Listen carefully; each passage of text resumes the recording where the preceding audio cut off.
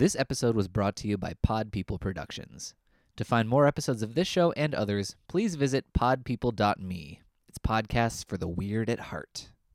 You're listening to Keep Screaming, a horror podcast from two best friends dissecting horror movies one by one. My name is Ryan Larson. And my name is B Bass. Every 2 weeks, we will bring you a brand new episode where we dissect a slasher film from top to bottom. We will look at the movie as a whole, going over the story, the casting, music choices, go kill by kill, and then rank it on how it succeeds as a slasher film. You can find us on Instagram, Twitter, and Facebook at ScreamingCast or by searching Keep Screaming. You can find me at B Not B, that's B-E-E, not B-E-A, and Ryan at Ryan Larson. You can listen to us on Apple Podcasts, Google Play, Stitcher, and CastBox, or online at podpeople.me or keepscreaming.com.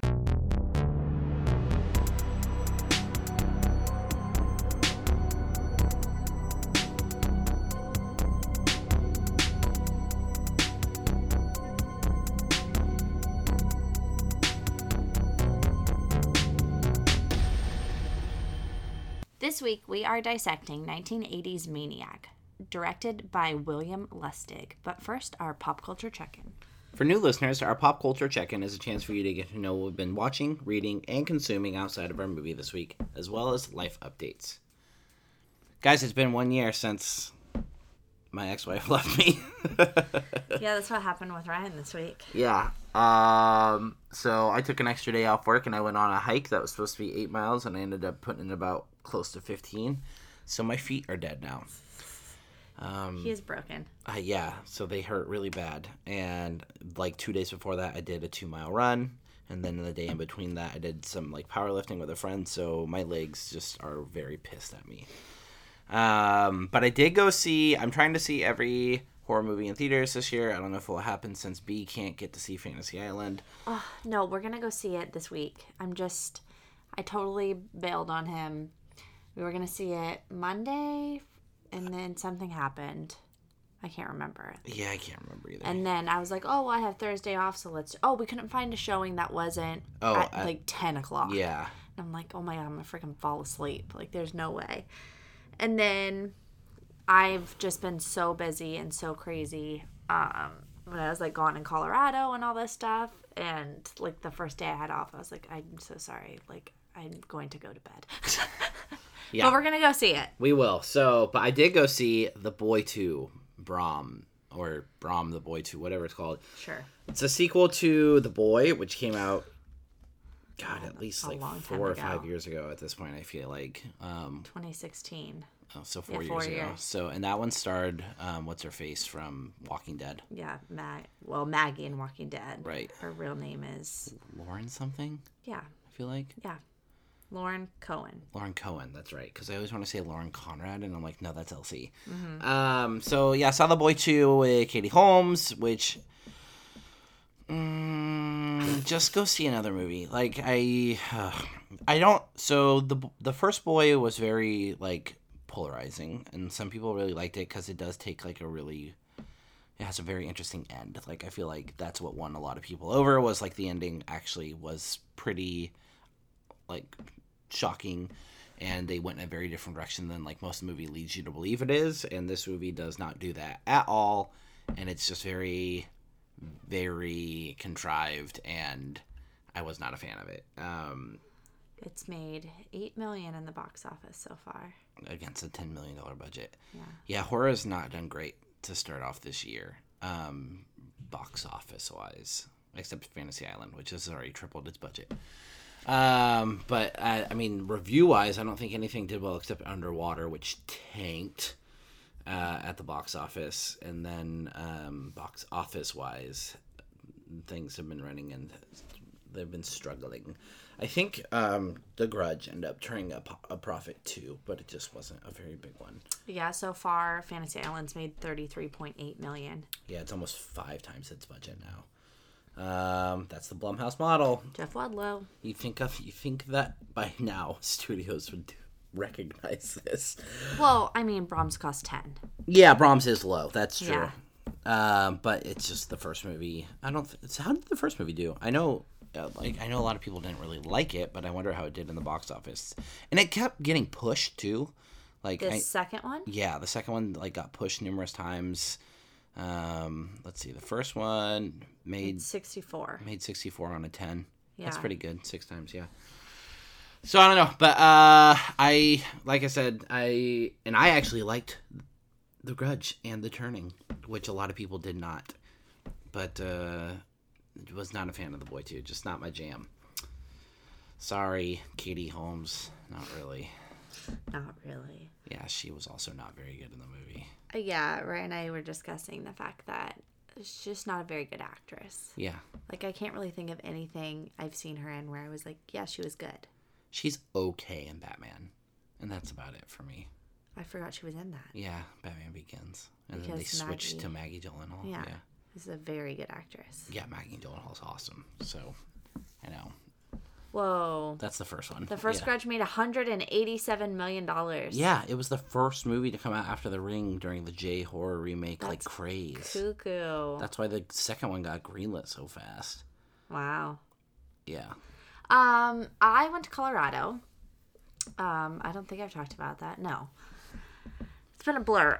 My sister and her brother-in-law I can't talk today, guys. Your brother-in-law. My brother-in-law, her brother-in-law is my husband.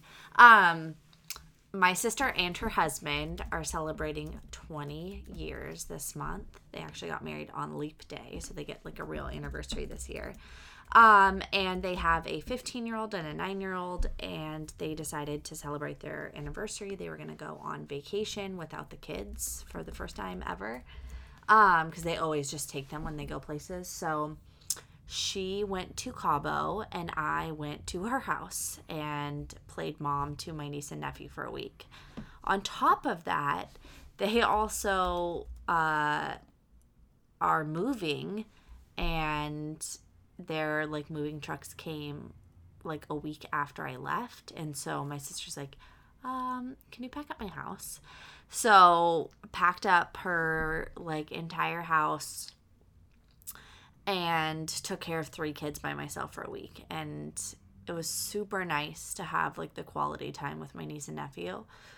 It really, really, really made me appreciate my husband for a variety of reasons, but like first and foremost, just being like a great dad and a very present one, and one that is super involved and helps me all the time, which, you know, shouldn't be an assumption, but I mean, that's just not everybody's reality. Sometimes one parent takes the stronger load, and I think we do a really good job of sharing that. So it was hard to just parent my own kid for a week without any support. Let alone adding two more onto that. And then, you know, just this is the longest we've ever been apart. So we've been together 9 years now. And we did 7 days. And that, since we've been together, that's the longest we've been apart. And I was like, yep, that's too long. Like, that's not for me. I definitely like the coming home. Like, I don't know how people handle spouses that are, you know, deployed or have jobs where they have to travel overnight. Like, it's just not for me. I need my routine.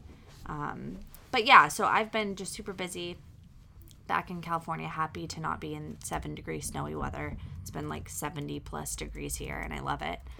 But I did with my niece, we watched To All the Boys I Loved Before, and then we watched the new one, the second one that just came out. So we did like a little double feature in the morning with those two. And yeah, I thought the second one was really cute. And it actually made me it definitely feels like a middle of the story. Yes, 100%.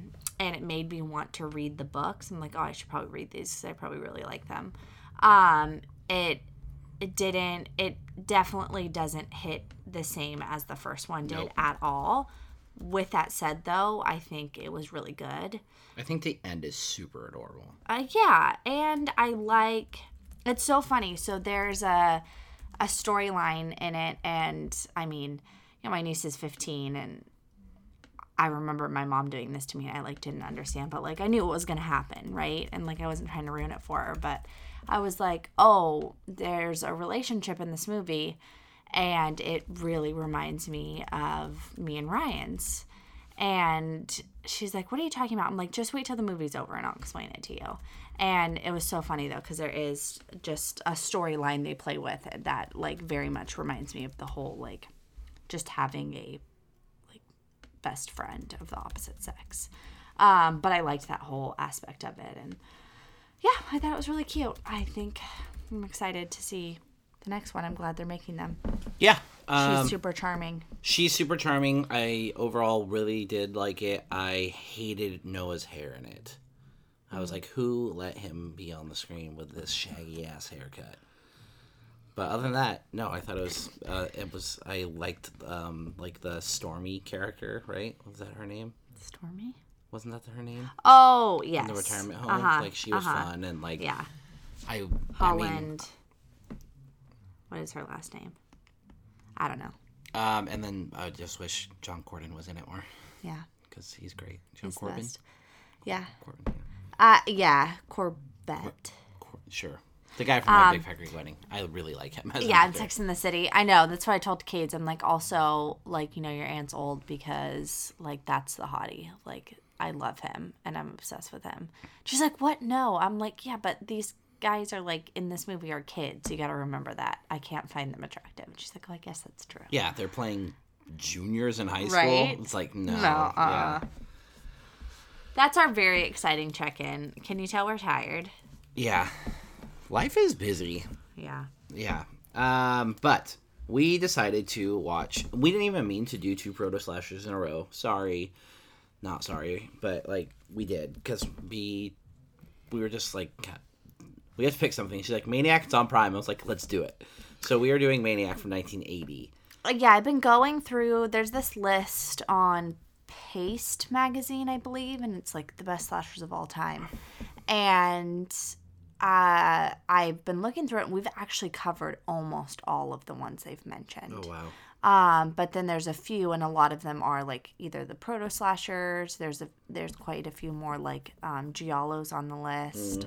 Some more Argento stuff. And probably stuff that we aren't ready to cover yet. Yeah, and then of course like movies that we know we don't want to cover anytime soon. And this was one of the ones that's on them. I've never seen it. I've only seen the remake, and I actually didn't really realize that it was a slasher. Like I looked it up. I'm like, is that a slasher movie? Because the remake definitely doesn't feel like a slasher movie, to me at least. It's been a while since I've seen it, and not in the lens of thinking of this podcast. But I saw it on there, and I was like, yeah, let's do it. Yeah, and it is definitely a proto-slasher. Yeah, for sure. The synopsis is a psychotic man troubled by his childhood abuse loose in New York City kills young women and takes their scalps as his trophies. Will he find the perfect woman in a photographer and end his killing spree? It sounds like some sort of weirdo romantic comedy.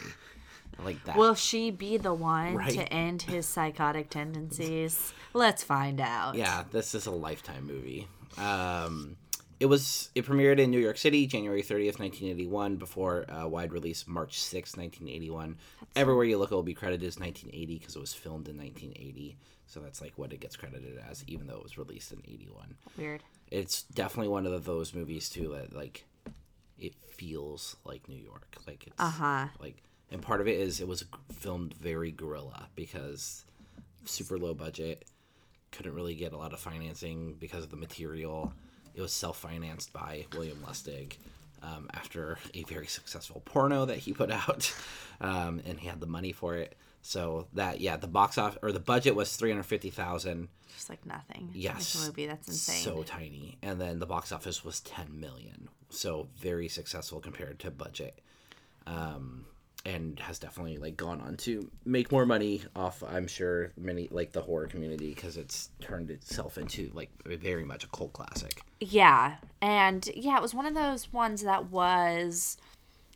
it didn't officially become like. It was labeled as an exploitation film, but it didn't ever get fully. What was that whole thing called? The video nasties? Yeah, the video nasties. Like, it was confiscated, and I guess, like, overseas more so than here in the States. But it definitely had that reputation, and they fought, like, was trying to get it out there for sure.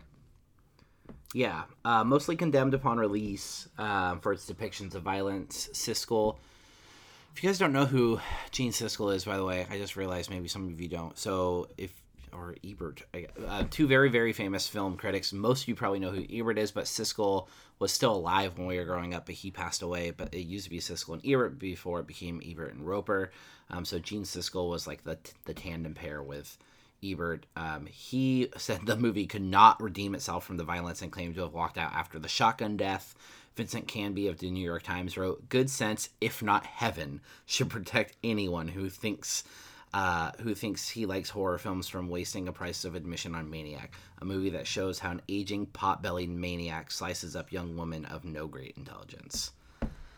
So, yeah, it was very, very much, like, condemned. Which I get. Oh, 100%, I especially get in 1981. I mean, watching it now for the first time in, 2020. That sounds insane to say.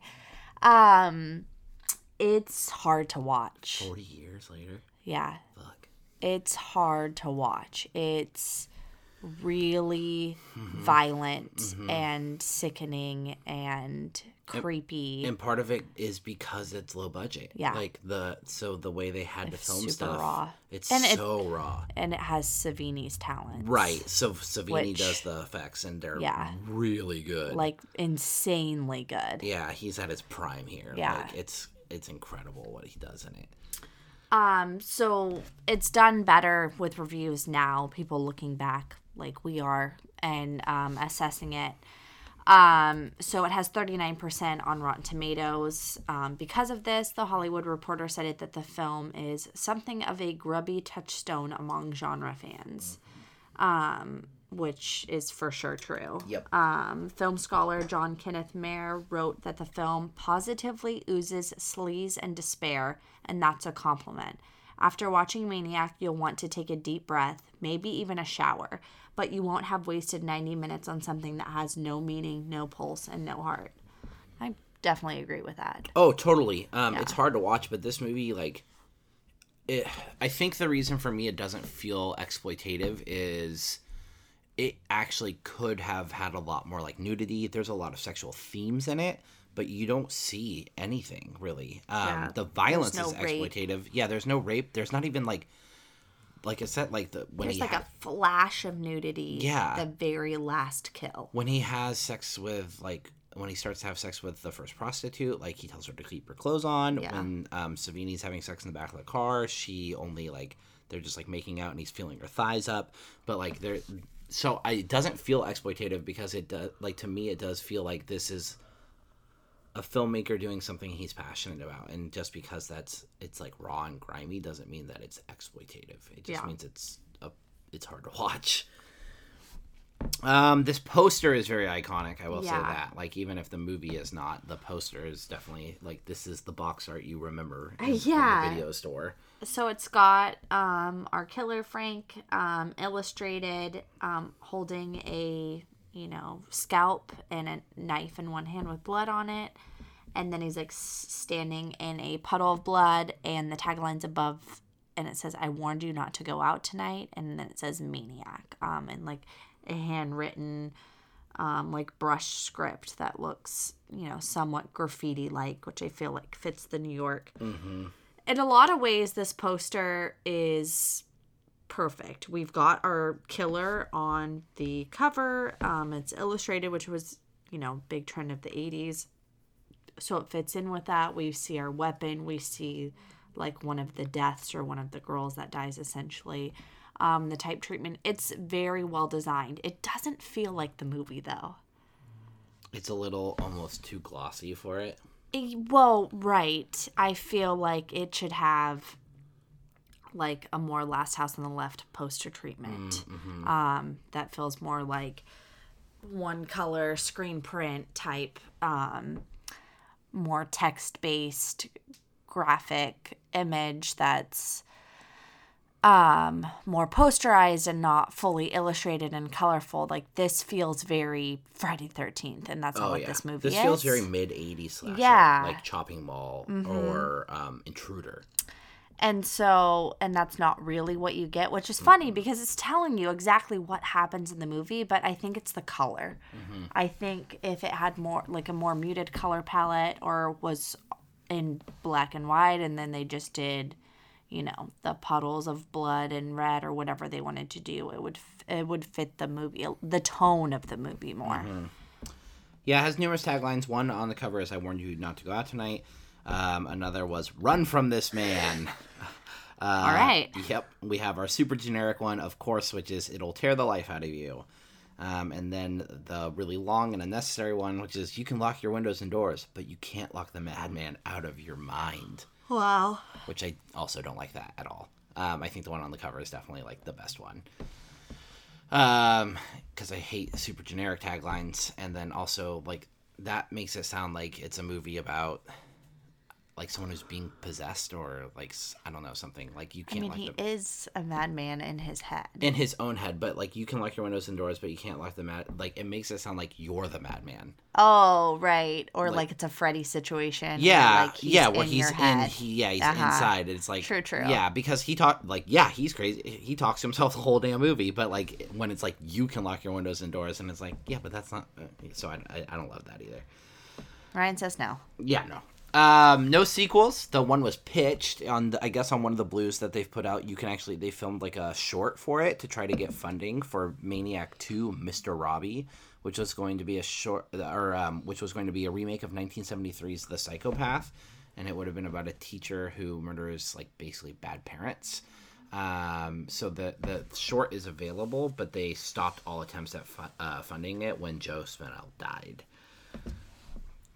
So they never went on to do that. But there was a remake in 2012, like B mentioned. Yeah, with Elijah Wood, and then Aja, I think, produced it, right? Mm-hmm, yeah. I like the remake a lot. It's been years. I probably haven't seen it since 2012, but I remember liking it. Same. I definitely didn't live in Sacramento yet when I saw it. So. And it's definitely it's all POV. Yeah, Elijah Wood's like not ever in it. Like no, you only barely see him in mirror shots or like windows. Which I assumed that's how this movie was going to be filmed. And then when it started, I'm like, oh, it's not like this at all. I just assumed that was something they had passed along. Yeah, so I really like the remake again. Like Ryan said, I probably haven't seen it since 2012 either, so I'd be interested to see how I feel about it now and separate from, like, now knowing this movie. Yeah. See what I think. William Lustig was the director. He produced a lot of porn. He did Maniac Cop 1, 2, and 3, and Uncle Sam. Yeah, and I just had to put Uncle Sam on there. So Uncle Sam is like from this era of horror where they were like a lot of like there was like Leprechaun, and then there was like Rumpelstiltskin, and there was Uncle Sam and Jack Frost, and they were just taking like famous characters and turning them into monsters essentially. And Uncle Sam is one of the funniest ones because it's like it's Uncle Sam, but he's got like green eyes and like a goblin nose and stuff. I know I tried to rewatch it, I think like 2 4th of Julys ago, and I was just like, I don't know about this movie, but I don't need to do this. Yeah, but Maniac Cop 1, 2, and 3, I've actually never seen any of them. They're supposedly remaking it with Nicholas Winding Refn attached and Lustig attached again, but it's been on the books since like 2016, so I don't know if it's going to happen. So yeah, iffy. Joe Spinell and C.A. Rosenberg are the writers. This is the only thing they have written. Yeah, and then the score is by Jay Chataway, who did this, and then literally a fuckload of Star Trek episodes for every series. When you look it up, it's like Deep Space Nine, Voyager, Enterprise, like just a ton of Star Trek. Interesting. Yeah, which is pretty funny because this sounds nothing like Star Trek. No. Mm-mm. I mean, this is very, very like appropriate for the era. Yeah, the score. So this does similar to the other proto slasher we watched recently, Town That Dreaded Sundown, where a lot of it has to do with like the breathing of the characters and using that to sort of and silence to edge the suspense. Mm-hmm. But then it's your violin screeching, like very traditional, like abrupt music. Mm-hmm. All the build up and anticipation they use with, either the character breathing or killer breathing or stuff like that. And then when something happens, the music comes in. They don't use it to build a lot of dread. Oh, yeah, no, not at all. It's mostly in the segue scenes, like the in-betweens, where we're getting a lot more of the music. Joe Spinell is our star, as Frank Zito, who's our killer. He's very famous for roles in Taxi Driver, Rocky 1 and 2, and The Godfather. So he was, like, very prolific as an actor. He kind of had that, you know, he was Italian-American, and he kind of had that, like, greasy mobster, like, vibe that was very popular in the era. Yeah, and it's funny because while I was watching this, it was definitely one of those moments where, like, it's got to be a time thing. Like, I don't understand. Like, I wonder if he was more attractive in 1980 than I see him now. Because, of course, the person who plays his girlfriend, Anna, is gorgeous. And she's just like, oh, you're asking me out? And we've got, you know exactly how he's described in one of those reviews. Like, this potbelly, like, kind of gross, creepy guy. And she's like, oh, yeah, of course I'll go on a date with you. I'm like, but really? Like, maybe, I guess. Yeah, but, like, here's the difference, too. Like, everyone's attracted to their own thing. He does not have a winning personality. No! So, like, yeah, it is one of those things where you're like, is this plot point or is this maybe the era? I don't know. Yeah, like, not understanding. Who knows? That was my note on that. So he wrote it. Yeah. So he also wrote this movie, and it was the only thing he wrote. But just very interesting for him to do that, I think, after being in all those movies. And, like, it's just strange, too, because a lot of times when you see someone in, like, a lot of those types of movies, they try to write something like that, and he did not even go close. No. Taxi Driver on the level of violence, maybe, but other than that, nothing. Yeah, all of those are Academy Award-winning movies. Yeah. All those movies have Oscars. Yeah. I don't know if Rocky 2 does, but Rocky does, yeah, and Rocky The Godfather does. And Taxi Driver. Yeah. Caroline Munro is Anna D'Antoni. Sure. She was very prolific in the 70s and 80s. Lots of horror, like Hammer horror films, and then as well as like Last Horror Film, which also starred Joe Spinell in it. Don't Open Till Christmas. She was in our, one of our favorites, Slaughter High. Quote unquote favorites. Yeah. I wish that had been in here. Like when she came up, it was the music. Yeah. I think that was later though. Yeah, it had to be. Slaughter High? Yeah. Not much. Oh wait, I can't remember. That's either one. I thought that. I'd say like 83, 84, right? 86. Oh wow, so quite a bit later. Yeah. She was also a Bond girl. So she was in The Spy Who Loved Me. So she got around like the genre and it's like kind of fringe genres. The rest of the cast, not a whole lot of like big names. A lot of them don't even have like IMDb's. But Gail Lawrence as Rita, Kelly Piper as the nurse, Rita Montone as Hooker, Tom Savini as Disco Boy. It's the best. Yeah, and as we mentioned, we've mentioned Tom Savini on the show before, and we'll probably mention him again. He is arguably the most famous horror movie special effects artist ever. Yeah. Like in the top 3 for sure. And I read up on this. The main reason he plays this character is because it was so low budget. He already had a cast of his own head that they use in the kill scene. So he already had it ready to go. So he just plays the character. That makes sense. Yeah. Disco Boy. Yeah, Disco Boy. Hyla Morrow as Disco Girl. James Brewster as Beach Boy. Linda Lee Walter as Beach Girl. Tracy Evans as Street Hooker. Sharon Mitchell as Nurse 2. Carol Henry as Deadbeat. Neela Bachmeister as Carmen Zito. That's the mother who you only see in flashback scenes. Louis Jowitz as Art Director. Denise Spagnuolo as Denise. Billy Spagnuolo as Billy. Frank Pesci as TV reporter. And then William Lustig cameos as the hotel manager in the movie. So he is in it for a moment. I thought in that scene too, when she like asks for her regular room and then she doesn't come back. I'm like, don't you think they'd notice, like, if she's gone longer than, like, a half hour and that's, like, her regular room, you know?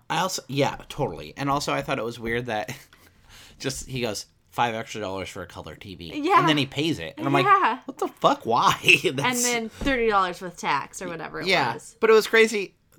Another thing, I was like, oh, 1980, it was $35 for a hotel room. Must be nice, because it's like the cheapest thing you'll ever find anymore is like $80, and it's like not anywhere you want to stay. Yeah. The times have changed. Frank Zito is our killer. He is, his prostitute mother abused him as a child, and it's very much alluded to that he also killed her, I think. Like, it's very, very much like... That he killed his mom? Yeah. He did. Yeah, because, like, he constantly sees her when he's, like, strangling. Yeah, and he mentions, like, she got in a car accident. That's what he tells his girlfriend, Anna. But then when he has his, like, mental breakdown, he's going, I didn't mean to hurt... Or when he's to Rita, he's, like, talking to Rita as if it's his mom. He's like, I didn't mean to hurt you. I didn't want to hurt you. Like... What is his job? He looks like he's wearing, like, security guard outfit almost. Does it ever say, though? Does he have a job? I don't know. Yeah, he has money all the time, but I don't know if he just gets it off people he kills. Yeah. No, there's no... I just assumed he didn't have a job. Oh, yeah, maybe not. I don't know. Yeah, I was just wondering. He uses a straight razor for most of the movie for scalping, but there's not, like, a real iconic weapon that he uses throughout it. That big knife on the cover, like, he uses the knife a couple times, but, like, there's nothing really that stands out as, like, the iconic weapon. Yeah, and his kind of MO is, it makes it seem like his mom got around, whether she, was a sex worker or whether she just brought a lot of men home. We don't know, and he felt, like, damaged by that, like, why, I loved you and you didn't, he felt, like, neglected from her. And he goes out, funny enough, not just women, but he definitely targets women that look like his mom or remind him of his mom, and then almost tries to, like, bring her back. Or he thinks, in his mind, he thinks that she is back. She's kind of, like, haunting him in these other women. Yeah. And so he gets these women, and then he doesn't want to kill them, but then he kind of ends up killing them anyways. Yeah. He's definitely damaged. Yeah, like, well, that's troubled. Like, part of his, like, cycle. His, like, psychotic cycle as he goes. He sees a woman, and the only men he kills are because they're with women. He sees a woman, he thinks it's his mother, haunting him. He goes, okay, I'm going to bring this woman, like, I'm going to keep this one alive. I'm going to do it right. I'm not going to kill her. I don't want to kill her. I don't want to do that. And then either the girl misbehaves in his eyes, like has sex or, says the wrong thing or has too much makeup on or, like, looks the wrong way, and then he has to kill them. And then the cycle starts over. Yeah. Yeah, so the movie literally starts with, like, this beach scene killing, and, like, it's a past crime he's committed because it's two people they've just had sex on the beach, and then, like, he goes to get wood. Yeah, to get wood. It's cold. And then we don't see Frank yet. Like, at the time, we just see his hands, and he, like, razors the girl across the throat, and then the man comes back to find her, and he's approached from behind and then strangled to death with, like, a razor wire or, like, some sort of, like, garrote, I don't know how you say it, but words, one of those. And then, like, Frank wakes up, and so he's been, like, dreaming about it. And we see him leave, and he's approached by a prostitute outside of a hotel, and they go in, and, like, Frank is trying to have sex with her, and he keeps pushing her off because he's getting, obviously, like, tempted to kill her. And then finally, like, he does just give in, and he strangles her. And this is where we discover that, like, Frank has a thing for scalping women, because this was gross. Like, the effects here, like, when he scalps her, I was like, this is really disgusting. Yeah. Because it's very good. Like, it looks very real. It looked good. Yeah, but in a gross way, where I was like, ew, like, God damn it, Savini, that's disgusting. But, like, he's, like, literally, like, peeling the top of her head off. Yeah, it was gross, yeah. And then putting them on, very, like, TCM, putting them on mannequins. And like, yeah. And he says beauty is a crime that's punishable by death. And so he like goes out to kind of like find someone because he packs a shotgun with him in a guitar case.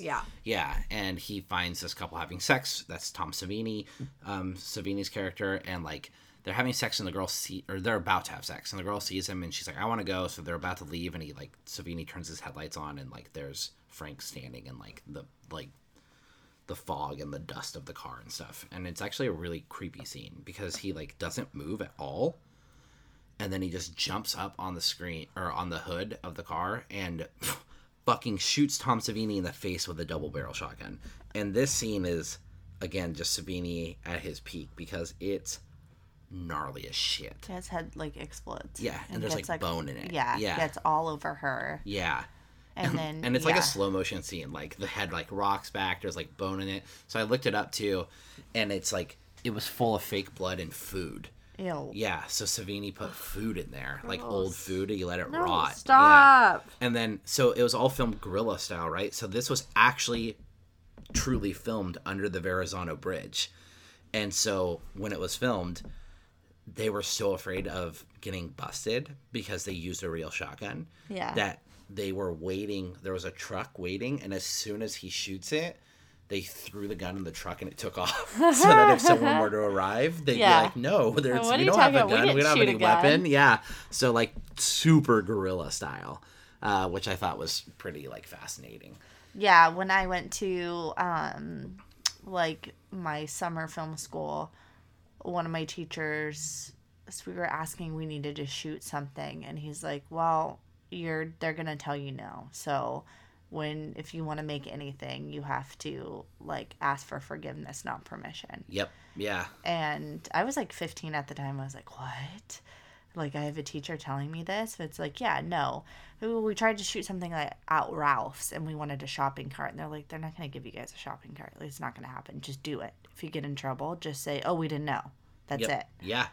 Yeah, and it's like wild how much that happens throughout the 80s. Like that was very, very prevalent. And it's like weird when you see it now, like that movie that came out a couple years, I guess longer than a couple years, but Escape from Tomorrow, I think it was called. Oh, that was guerrilla shot in Disneyland. Yeah, which is insane. Yeah. So, and the fact that Disney didn't sue them is insane. I know. Everyone was like, well, this movie's never going to come out because Disney's not going to allow it. And they were like, okay with it. Disney has people, like if you have quotes or anything from Disney movies, you don't have to use any icons. If you're using a quote from a Disney movie on like Etsy, they'll flag you.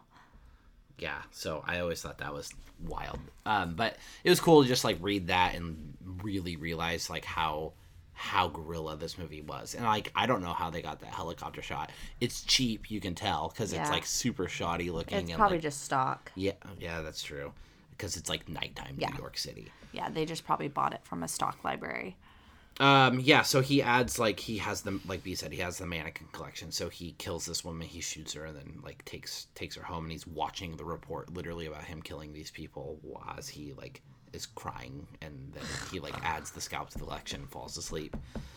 And then this scene where he meets Anna, he follows Anna. I thought it was so weird, though, how he's just, like, a little girl, like, is riding a bike near him and he grabs her and he's like, better watch where you're going. And I was just like, this is fucking, and then she takes a picture of it and I was like, all of this is weird. Like, what a strange, like, he's obviously like a weird guy, but like also for her to take a picture of that is very strange, and he like sees it, so he follows her. Yeah, so that's like how he, well, and all their interactions too, when he like when he gets to her house and she opens the door and she's like, oh, that's like crazy. He's like, yeah, I'm the one you took a picture of at the park. And like, she doesn't question that he knows where she lives. And then he gets inside and he's like, and she's like, oh yeah, I was just looking at that picture I took of you. He's like, yeah, I want to talk to you about that. And then just like comes inside. I'm like, no, this is not normal. And then he asks her out. Yeah. And I was like, this is so weird. After showing her a picture of his dead mom. Yeah. Yeah. It's like, I haven't seen somebody as beautiful as you since my mother. Here she is when she was young. There's a reason there was only one movie that wrote. Like, I wouldn't say that this movie's strong point is its writing. No. It's definitely, like, the direction. Characters should not talk in this movie. No. 'Cause anytime they do, you're just like, what? Yeah. What's happening? He, like, stalks a nurse, too, in the middle of all this that he sees, who I guess reminds him of his mother. Yeah. Because he, like, stalks her on the subway and, like, follows her into, like, a bathroom. And she's hiding, and then, like, she thinks that he's gone, and she comes up, and he murders her with a bayonet,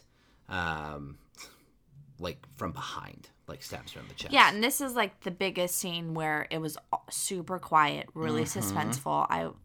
I was super uncomfortable, and a lot of breathing, like, very weird, fearful. Like, I couldn't tell. I was like, is she scared? Like, I don't know. It was a little bit strange. Yeah.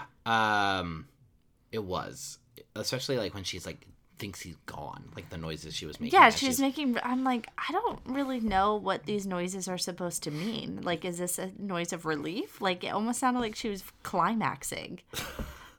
And, like, this scene was another one where it's like, it's even the little stuff like this. Savini's so thoughtful. Like, when because she gets stabbed, and because she's wearing all white, like, the way the blood bleeds out, like, is really... The way the blood bleeds. Yeah, the way of the blood bleed. But, like, it's the way, like, he stabs her, and then, like, it slowly, you know, like, stains the, like, nurse's outfit. And I just, like, even little stuff like that, I think, is just, it elevates this movie beyond what it could have been. Yeah. Oh.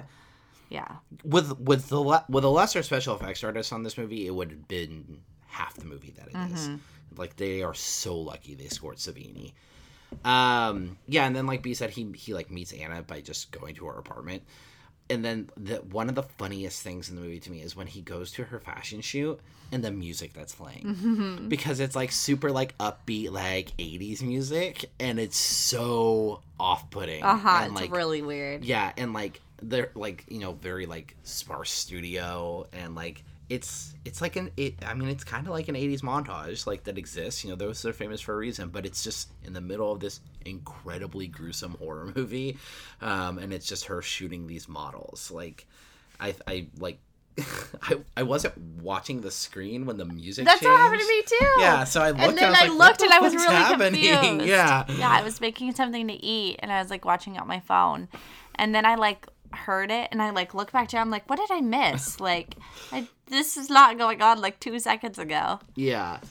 He gets jealous of Rita, who is, like, one of Anna's friends, and he steals her necklace. I love this, too. He steals her necklace and goes to her house to give her the necklace back, but as a gift. And then he ties her to the bed, and this is where we really get one of the biggest moments of kind of his psychoses, because he talks to her a lot. Yeah. Like, he takes her gag off, and he's talking to her, and he's kind of, like, switching back and forth between, like, understanding who she is and acting like she's his mother. Yeah. And he makes it seem like he's not going to kill her, like he's going to keep her, because she's like, please don't kill me. She stays really quiet the whole time, and then finally he says something, and she's like, please don't kill me. And he's like, I'm not going to kill you. I'm going to keep you forever. And then he kills her. He kills her. He goes through his cycle and realizes that she has to die. Yeah, so he stabs her in the stomach with a switchblade, and then also scalps her. And this is another one of those moments, like B talks about, like, no score, just, like, really uncomfortable, like, him pacing and talking to himself, and her sitting there, like, pulling at her, like, binds. Yeah, it's very uncomfortable. Frank and Anna go on a date to his mother's grave in a cemetery. Also, so this is so funny too. Like, so much of the, like, circumstances of this movie were cracking me up. So I assume he drives to, like, a separate location to call her from a payphone to, like, not be tracked. So he's, like, by a warehouse, parked on the sidewalk, which I thought was really funny. His car's literally on the sidewalk. Called her from a payphone and says, like, hey, want to go, like, on a date tonight? And she's like, yeah, sounds great. And he's like, could you be ready in 15 minutes? And she's like, I could be ready in 10. I'm like, well, one, that never happens. There's no, like, hey, want to go out tonight? And then be like, you ready in 15? And then he, you know, drives over to her off the sidewalk, and he just drives up, and she's waiting outside of her apartment, and he honks, and she gets in the car. I'm like, you didn't discuss that on the phone. Like, I know that seems really silly and nitpicky, but it just felt so bizarre that I super noticed it. I was like, so she just knew you would be outside waiting for her? That's what you got from your entire phone conversation, which was, want to go out tonight? Yeah. Can you be ready in 15 minutes? I'll be ready in 10. Yep. No, a lot of this movie is just, like, what's the quickest route? Yeah. What's the quickest route there? So they're at the cemetery, and he like starts to mourn one of his early victims. So he attacks Anna, and like he chases her around the cemetery, and she hits him with a shovel. And then he like this is like the only like this leads into like the weird part where the movie almost feels supernatural because he hallucinates that his decomposing mother comes out of the grave to attack him. So he runs back to his apartment, and then all the mannequins come to life to kill him. And this scene is also really weird because like you can tell that like, there are certain people just moving mannequin hands, but there's also real hands because they need to do things. Yeah. So there's like real human arms in there, but also like just like these really stiff mannequin arms that someone's just moving off screen. But they like slowly close in on him, and then they all like it's really creepy. Actually, it's really super creepy. especially when he looks to the side and the headless mannequin comes up, and it's just like squirting blood from its neck. And I was like, this is really like unsettling. It's super unsettling, and they like tear him apart. Yeah, they literally like rip him his apart. face off. Yeah, they cut him open, they chop one of his arms off, they rip his head off of his body and rip his face off, and then like we snap to the police because obviously like Anna has gone and reported him, so the police show up at his apartment and like bust his door in, and he's dead, and he's attempted. This was so weird himself. too. Yeah, that 2 street-clothed cops show up to a suspect who's, killed 8 people that they know of. And they just show up in plain clothes with their little pistols and see that he's dead. But very urgently, too. Yeah. Like, they rush in. Yeah. Just the one car. See that he's dead, look around, see all the fucking mannequins, and then just close the door and walk away. Yeah, they literally like just leave, and then there's a stinger where he opens his eyes. Yeah, it zooms in and he opens his eyes.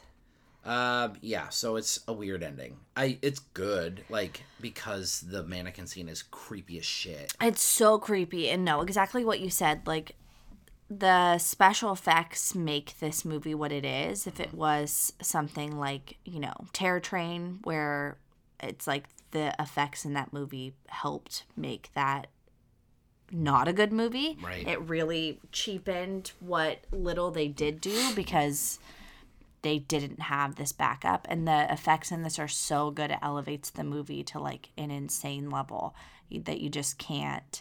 It makes it feel real. Yeah.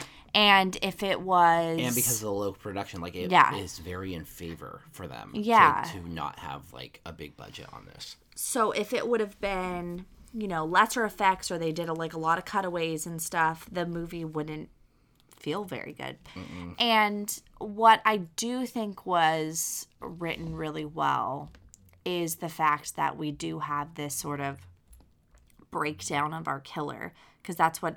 This is a slasher, but instead of focusing on our group of, people or whoever is getting stalked, we're, seeing it from the killer's perspective. Which a lot of proto slashers did. That was like a common thing. Well, and even, I want to say is like, well, Black Christmas is about the girls too. Mm-hmm. But like Halloween is sort of like even split in the middle. It's a little bit from Michael's perspective, but probably the first one that really puts like the person he's stalking at the forefront. Right, which is why it becomes the blueprint for the slasher formula. Yeah. But what is really nice about this is that we don't have a final girl arc, but our killer's arc is really interesting and really raw and believable. So that when we have this sort of crazy supernatural like breakdown at the end where we're going like, wait, what's happening? Like, is this real? Like, we know it's not real. We know this is happening in his head, and that's what makes it scary. Yep. Because we're like, oh my God, to him, this is really happening. And it's done so well and so eloquently. And it's, like I said, I mean, he's had a cycle the entire movie, and then to get to the end and the cycle be that he, in reality dies at the hand of the women he killed, at the hand of his mother. That's what led him to kill himself. was them and them haunting him, I think is a really good arc for a killer. Yeah, no, like, it's like you said, the dialogue is not good in this movie, but like what's actually happening is very well done, and like the way that we get to see his how much his psychosis affects him and like really breaks him down throughout the film. There is no final girl. Really, we have Anna. She does survive, but she doesn't. And she's the reason the police. Right, but she she's gets not caught. Like, she has no arc. She is barely a character. Like, Yeah. I mean, she's beautiful, and she fends him off. She just manages to be the first woman who fends him off. So not really a final girl, but again, kind of typical for a proto slasher. Right. That's usually the one character you don't really have. Right. What is your favorite kill? It's so hard when we watch movies like this to pick a favorite kill because like it feels gross. Because it feels gross. Because Yeah. like the word favorite, like what's the favorite kill? So like even in Alice Sweet Alice, it's like what's your favorite? So like in for these, I think we would say instead like what was the most shocking or effective kill? Yeah. Yeah. Not our favorite. Yeah.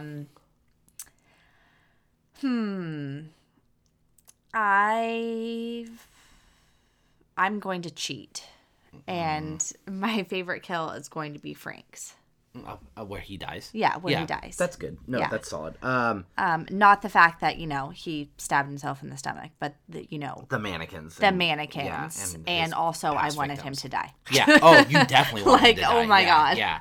Yeah. I'm going the Savini like headshot just because it's Yeah. so technically impressive. And nasty. Yeah, and it's just it always like I just don't know how people can watch movies like this and then come to now and be like, let's use CG, and I'm like, no, like just do it like this. It looks so much more like it looks real and effective and like yeah. Yeah, I don't get it. I don't mind the blend of the two. Like that's something I understand a lot more. I think that actually helped. Like Del Toro does that a lot, and I think it works really well. But like, yeah, I don't know how anyone can go back and watch these movies and not just be like, dude, the incredibly low budget 1980 guerrilla film, and like that kill looked more real and grosser than like most kills I see in like movies nowadays.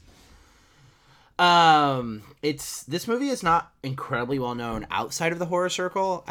Or even like to base level fans. I actually brought it up to my friend Mike. I had dinner with him today. He's like, "Oh, what movie you guys podcasting about?" And I was like, "Maniac." He's like, that Jonah Hill series on Netflix. I'm like, no. Like, No, not that. yeah, and he's like, does it have a skull on the cover? I'm like, nope. And he's like, yeah, I don't know. So, and he's like, he watches horror movies. So like, but to slasher fans for sure, and then to like a little, I'd say like any like, not even hardcore horror fans, but Or like just an older generation. yes, Yeah. People who aren't, our age, we're 90s babies. Like, Right. We grew up in the 90s. like if you ever hear the Shockwaves podcast, like all four of those guys love this movie. So if I would say like just the right next group, the people who grew up in the 80s. Right. Instead of the 90s for us, I think would know this. Yeah, and it's very well known too because of how it was filmed and like how, it's just a very like raw, sweaty, like real feeling movie. Is this actually our 50th? Did we update? It is. Okay, so this is our 58th film. Wow, we're almost at 60 now. At the end of every episode, we do rank the movies, which you can find at keepstreaming.com/the-list, and it's a ranking of not our favorites, but how well they work as a slasher. And hopefully, by listening to like this episode and other episodes, you can kind of tell what B and I break down as like slashers. Right. So yeah, there's a million tropes. There are the big ones that hit the blueprint, which are usually a final girl. We've got a masked killer stalking said final girl and her friends. Yeah, cat and mouse is very big for Yeah. slashers. Whodunit can be an element, but not necessary. Almost always there needs to be something that happens in the beginning of the film, and then we get a flash forward to later. That's one of the biggest tropes. Often that is a family tie. Right. So it's something that happens to the killer's family, or for some reason there's a family tie issue Right. in the film that leads it. Those I would say are the biggest. Of course, there's like this has a huge slasher trope at the very end. The like killer's not really dead. Those are all like minor tropes, but the actual blueprint are the sort of those bigger ones. Yeah. So yeah, this is our 58th movie. At the top is My Bloody Valentine, which has been reigning for like 2 years plus at this point. Followed by Black Christmas from 1974 and Friday the 13th Part 2. And then at the bottom of the list, we have April Fool's Day, Girls' Night Out, and Cry Wolf. So if you haven't listened to any of our other episodes, proto-slashers, this is pretty typical, tend to fall further down on the list because they don't have a lot of those things that like slashers have. And if you aren't familiar with the term proto-slasher, what it means is basically like a movie that came out before the term slasher was codified, which was basically like 83 when Halloween came out. But they still follows a lot of the tropes, the bladed weapon rules, like a lot of those things. So, yeah, they just tend to fall a little lower anyways. So, and again, it's not a judgment based on what we felt about the movie as a whole. It's how it works as a slasher.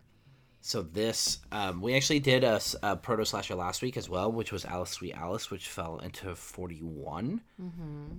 And I think this falls under that. Yeah, because Alice Sweet Alice, like, we have the family ties. We have, like... we have a masked killer. We have a masked killer. We have a whodunit element. Mm-hmm. We don't have... Well, I mean, we kind of have a final girl with an Alice, but not really. Right. That character doesn't quite exist. Or that trope of the final girl doesn't really exist. There is somebody who survives. The story is about a family, but it's also, like, the motive of the killer. So those are all, even for a proto-slasher, like true blue and like 76 true blue slasher tropes. For this one, our biggest slasher elements is the stalking. Mm-hmm. He's stalking and preying. He's killing almost always with a blade. Right. So himself as a killer is pretty slasher-like. He's not masked. No, but he does do like a gimmicky thing with the mannequins and the scalping, which is another like slasher trope. It's like some sort of like gimmick with the kills. Right. Yeah. But as far as the rest of, the things that make it, I would say... inventive, that's another thing, like inventive kills. The focus, that's a big thing that like will flip something to be a slasher. At least in our eyes and what we have studied is that the kills themselves have to be the focus of the movie, and that is the focus of this movie. Yeah. It's about the kills and the inventiveness of those. Right, and like the payoff of those. Yeah. So that's like I think helps it more. But I'm still looking like lowish. Oh, yeah. Like, I think it works technically, functionally more as a slasher than Town, or right around there. Yeah, that's what I've been looking. Like, well, I don't know. Town That Dread Sundown, if you get rid of the, like, weird 10-minute, like, weird the cop docudrama stuff. Yeah, that's true. Like, a lot. Yeah, it's very... Yeah. No, masked killer, inventive kills, stalking everybody. Cat and mouse, yeah. Yeah. So... Small town, that's maybe a trope. More like... Well, it actually feels a lot like Home Sweet Home. It feels like... I think it's just, like, obviously better made. Right. So it might be right there. Yeah. Like Cheerleader Camp, Home Sweet Home. I want to put it above Cheerleader Camp too. Yeah. Because Cheerleader Camp has like no backstory for anyone. And talk about a movie that doesn't make sense. But I almost made a comparison to the end scene of that to Cheerleader Camp. I was like, it's like that scene in Cheerleader Camp when she keeps hallucinating and like random creepy things are happening to her, but we have no explanation for why that's happening. It's just fucking random. And you're like, oh yeah, they just wanted an excuse for the mascots to do something weird. Like there was no payoff to this like really clever, like cool looking thing they were doing, which was one of my favorite parts of that movie. Where we get this like crazy killer, but like there's actual reasoning behind it and inventiveness, and it makes sense for our character. So yeah, 50 I think is a good spot. I do too. Like right under Town and right above Cheerleader Camp. It's funny actually how much of this movie feels like Home Sweet Home though. Yeah. Or I guess Home Sweet Home feels like this. But only a year later. Yeah. Interesting. Very interesting, actually. Madman. Just no scalping. Yeah, but just like killing people, just going out there killing people, and like very kind of like raw feeling. Yeah. Of course, we didn't have anyone who dressed as a KISS member in this, and his name was Mistake. Oh, yeah. How did I forget that already? There are some of these movies that I'm looking sometimes when I'm looking through here, I was like, I forgot we watched that. And then I'll like remember the movie, especially near the bottom of the list. Yeah. And I'm just like, oh man, that movie. That was a movie. Yeah. Maybe. I'm pretty sure. What was one of the... Brennan texted me and he's like, oh, so what'd you think? And I was like, it was a movie. And he's like, not really. Brennan's response, his clapbacks are like so... They're like, it's not like some incredibly well thought out. They're like so callous towards the movie that it cracks me up. They're so good. Yeah. So it's our new number 50. That I think that's totally valid and fair. Yeah, so let's see. I don't know. In 2 weeks, we'll be in March, and there's no Easter-themed slasher movies that I know about. So if you have one, go ahead and let us know. But maybe we'll do the Maniac remake or something. We'll have to take a look and see if that even really qualifies as a slasher. But yeah, I think that's it. We might have new music soon. Our friend Ron really, really wants to do like an intro or an outro for us. Yeah. I'm all about him pursuing his passions, so I want to support him as much as possible. He sent us a sample day. It was pretty cool, actually. I really dug it. That's at work. I've not listened to it yet. It sounds a little bit like the X-Files theme song. It's creepy. Yeah, but I liked it. If you guys have any ideas, let us know. Hit us up at Keep Screaming. I don't know. At ScreamingCast? No, at ScreamingCast. Yeah, that's what we are on Twitter. At ScreamingCast. Or you can tweet either of us individually. Any of that stuff works. Yes. Long story short, like I lost access to our Instagram and we had like a typo for the password. We figured out what it was, but now both of us can't remember it. And so we're like not in our Instagram right now. So if any of you have reached out to us on Instagram, we have not gotten it. So find us on Twitter or like hit us up on our personal Instagrams because I've just been too busy to even attempt to retrieve our Instagram account. Whoops. Sorry, guys. Yeah. But thanks to everyone for listening, and we'll be back in 2 weeks. Until then, keep screaming.